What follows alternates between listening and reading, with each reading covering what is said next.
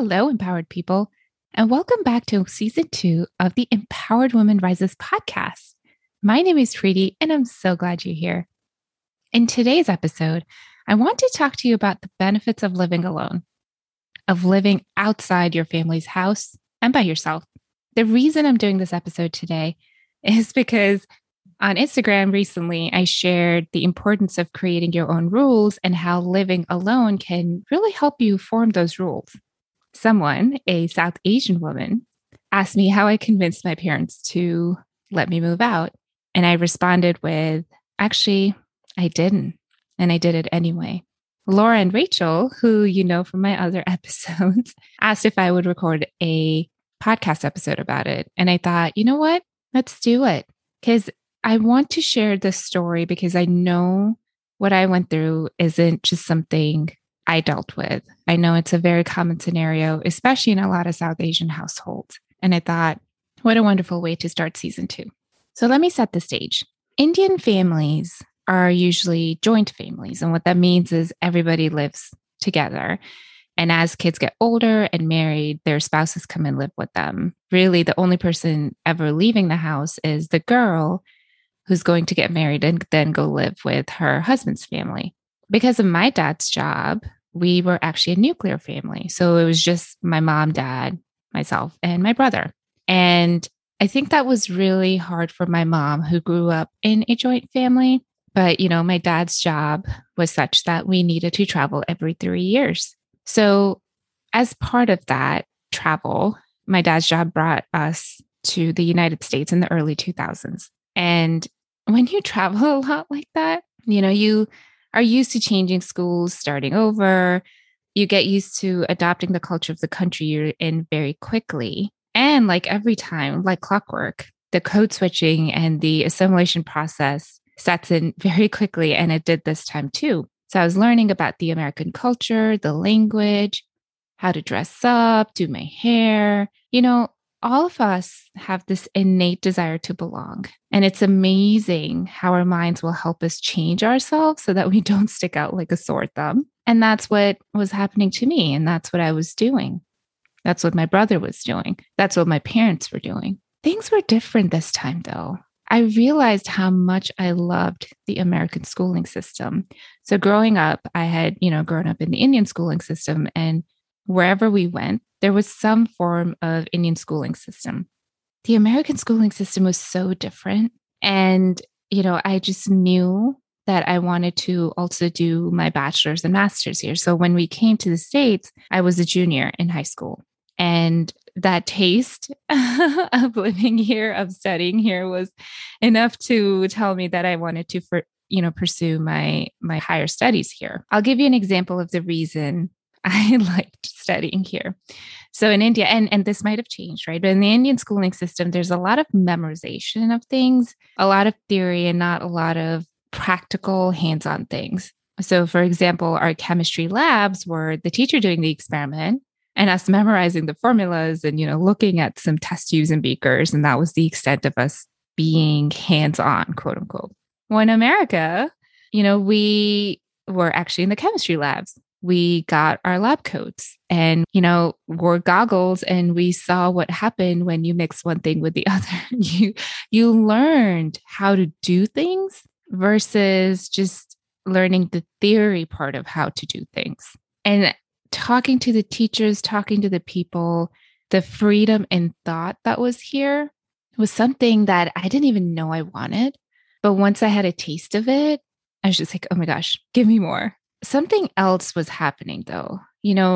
As a woman who grew up in an Indian household where it was a lot of command and control. So you obeyed, you listened, you never really asked questions. And if you did, you got into trouble. I was starting to freely think. I was starting to push back a lot and explore new ideas. And frankly, my parents had a really hard time with that. My extended family had a really hard time with that. The friends I had made who were, Indian, grew up in traditional Indian households, who still held on to those beliefs, had a hard time with that.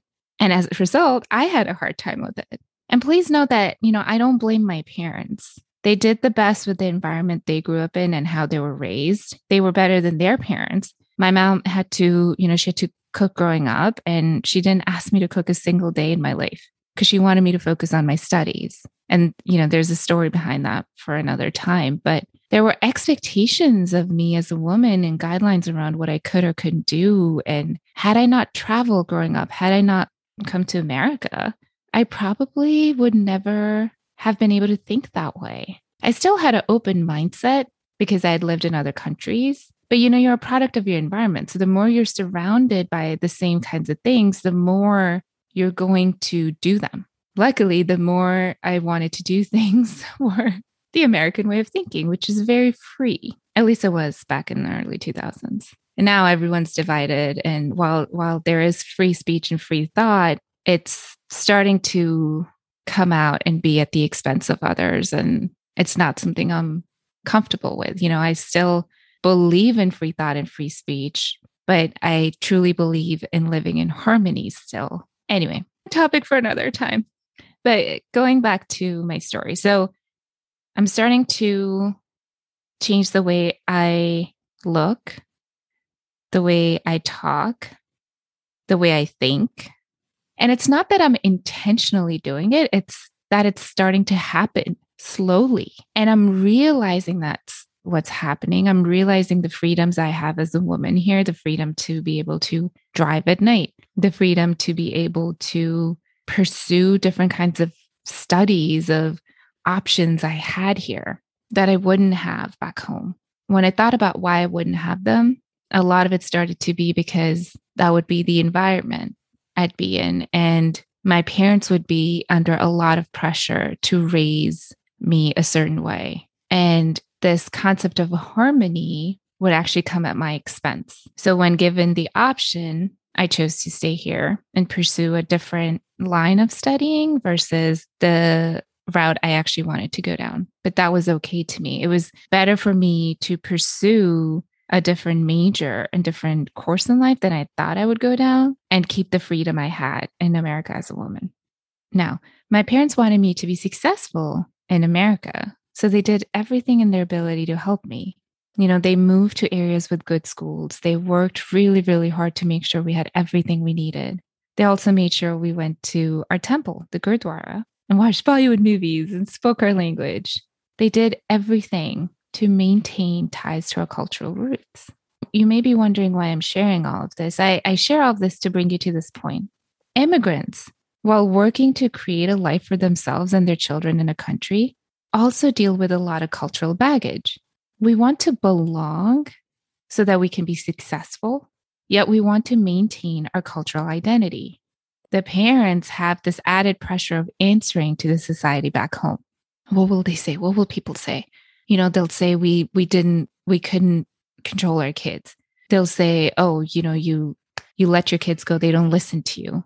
And parents have this sense of accountability because they have strong ties back home and want to be able to go back home and essentially, quote unquote, show their face still.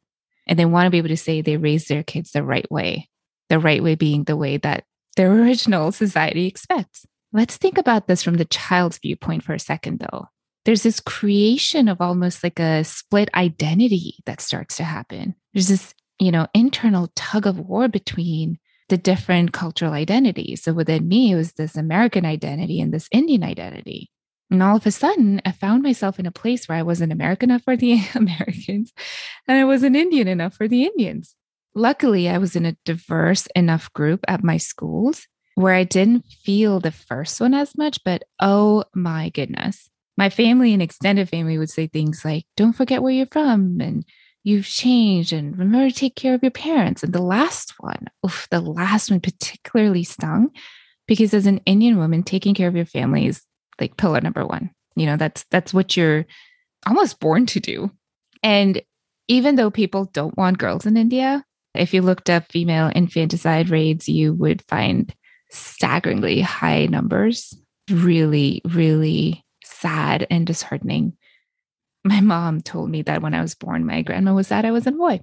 Anyway, even though people don't want girls, the responsibility of being responsible falls on the girl. no one was saying these things like, don't forget where you're from. You've changed. No one was saying these to my brother. And honestly, they were reminding me to remain quote unquote Indian, but it had the opposite effect on me. I didn't want to maintain a tie with my Indian roots, because I felt oppressed. I felt like a bird and trapped in a cage. It was sad for me to hear those things because the people who were saying these things weren't living here. They didn't know what my life was about, but they had no issue passing judgment. And by the way, the same people would die for a pair of American Levi's jeans. They would, do anything to buy the shoes here and be here and eat here. And I was here and I was living that life. And all of a sudden it was, don't forget where you're from. A lot of people have told me that it's envy. And I believe that. I think a lot of it's jealousy too. But honestly, a part of it is just how traditional thinking Indians are. This is what they do. And this is not something that you will, not be able to find openly. If you watch Bollywood movies, you'll see a lot of this in there. The modern way of thinking is changing, luckily, but there's still a lot that holds women back. And I have a hard time accepting that. And, I still am trying to reconcile that Indian identity within me. And really, this is why I wanted to live alone. I mentioned feeling like a bird trapped in a cage. And that feeling was growing more and more because, I was starting to date a white guy.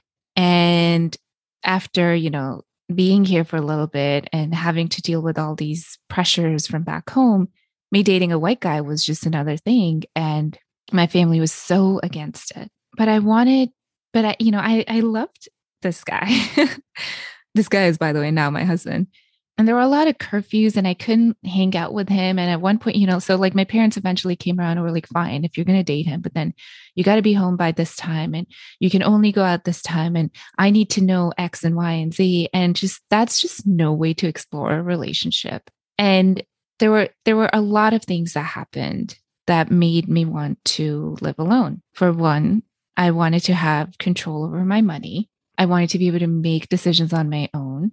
I was in this relationship that was pretty serious and I just didn't have the freedom to explore it. More importantly, I didn't know who I was. I was just starting to feel more and more just sad. And I loved my boyfriend and I loved my family. And somehow I had to reconcile both of those things. And the only way I could do that was by moving out. It took so much courage to broach the subject with my parents. So much. And so everything I've told you up until this point will give you an idea of how difficult it was for my parents to even hear that question. Because again, both of them grew up in joint families and they were a nuclear family because of my dad's job. And now here I'm looking to move out again and make the family smaller. They didn't understand why I wanted to live alone. It was like, oh, you're becoming more and more American. But at this point, I'd been in America for a good, 10 years, 11 years. Of course, I want to live alone. For all intents and purposes, I am a lot more American at this point than I am Indian because I have lived so much of my, teenage and adult life here. And I think in these terms, I think in the quote unquote American ways more than I think in Indian ways. And I'm sure you're hearing the struggle in my voice right now too, because I continue to struggle with it. Anyway, so I decided to move out. My parents had a really hard time accepting that. My aunts and uncles, whenever I talked to them, there was a ton of just mockery in their tone. With each event though, my resolve to not ever be like that for myself and for my future children strengthened. There were a lot of tears, a lot of guilt. My parents had done so much for me, right? And here I was saying I didn't want to live with them. It honestly wasn't that. It's not you, it's me situation. Like I really just needed to find out who I was or I'd be lost forever. And I didn't want to lose myself. So I kept on insisting I moved out. I wish all of this had gone better though, because I didn't have a lot of support. If I had a question about how to do something, I couldn't reach out to my family because I felt like there would be this sense of, well, you did this, now you figure it out. In my friend circle, I had set an example of moving out and they had wanted to now do the same. And so other parents were now starting to hate me. It was just great. I mean, yeah, it was not a fun time in my life. And my family rolled their eyes whenever I talked about how beneficial it really was to be able to live on your own. And this is what I would tell the people who are looking to move out. And this is what I tell you today. What are the benefits of living alone? And so, some of them are more obvious, right? Like you learn to be resourceful, you learn how to budget. Nothing teaches you to care about money like paying for things on your own. Rent, food, maintenance, car insurance, gas, clothing, hobbies, going out with people. Things are expensive. And you have to figure out how to do that all in the income you're earning. You have to figure out what you're going to cook in a day, how you're going to eat, what are you going to do to maintain your health. All of that falls on you. You have to, and you actually get to make decisions on your own. And then you live with the consequences of those decisions. You can't blame anyone else, right? It's your house, your rules. You get to decide where things go, who comes into your place, what comes into your place. Don't feel like cleaning the dishes? Don't feel like doing laundry? Cool. No one's going to scold you, but also no one's going to do it either.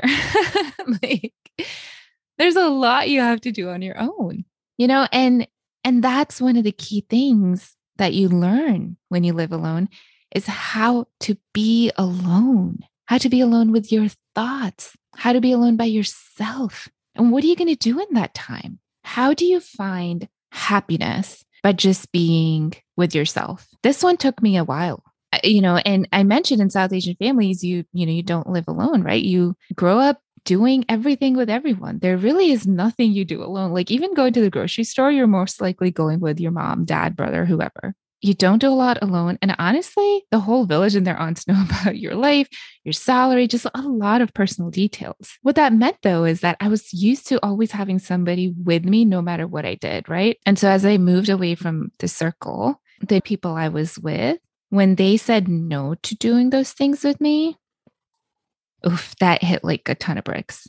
I realized that I needed to be able to do things on my own. And I realized how much I sucked at just being by myself. But a part of that realization was that I wasn't happy just by myself. My happiness came from somebody else. And that is a hard learning. And, it took a few people saying no to me for me to just say, oh my God, I need to do things on my own. I need to be able to go for a drive on my own. I need to be able to go sit in nature by myself. I need to be able to go buy coffee and just do things on my own, go shopping on my own. And it's okay. It took me forever to realize that being able to sit in silence and think or read or do whatever is such a gift. And honestly, as a mom right now, that like moment of silence I have where I can just sit down and have a cup of coffee is so precious. I mean, like really. But there's so much I discovered. Honestly, I discovered one of my favorite shows, living alone. This was Sherlock on BBC. And I had read Sherlock growing up. I mean, it's one of my favorite books, a series in the world. And I had no idea about the show because I watched what my parents watched. I watched what other people watched. I read books that I wanted to read. I celebrated milestones alone. I worked hard. I finished my master's. I set up my own house. I bought furniture. It sucked, but I bought furniture on my own. I asked questions of strangers on the internet of what to buy, what to look for, because I was afraid to ask those questions from my family. But I did it. I did it on my own, right? Like that's what I talk about. Being resourceful is you find out things on your own because there's nobody there to just answer your questions. But something else was also happening. I was starting to respect my time and my space. I learned how to hold firm boundaries because if I was in a disrespectful situation, I could just go back to my own space. I talked about this concept of living in harmony earlier. And what would happen is, and this is also a really cultural thing, that you just took whatever the other person put on you. You took abuse, you tolerated it because, well, you didn't want to stir the waters and you were going to live in the same space. And that's hard to do.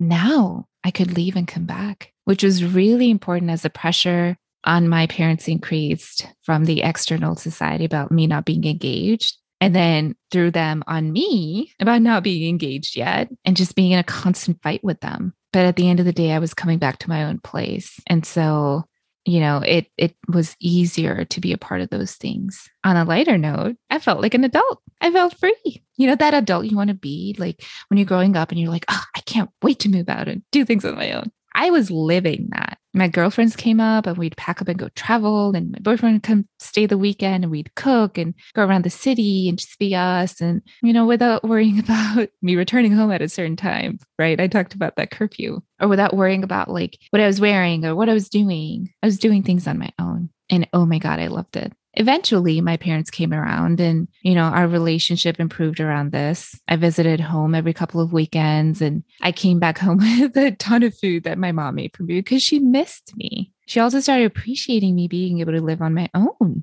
When I say appreciating, like she didn't really tell me that outright. Like that's just not what Indian parents do. It's more of a good job not screwing that up kind of praise.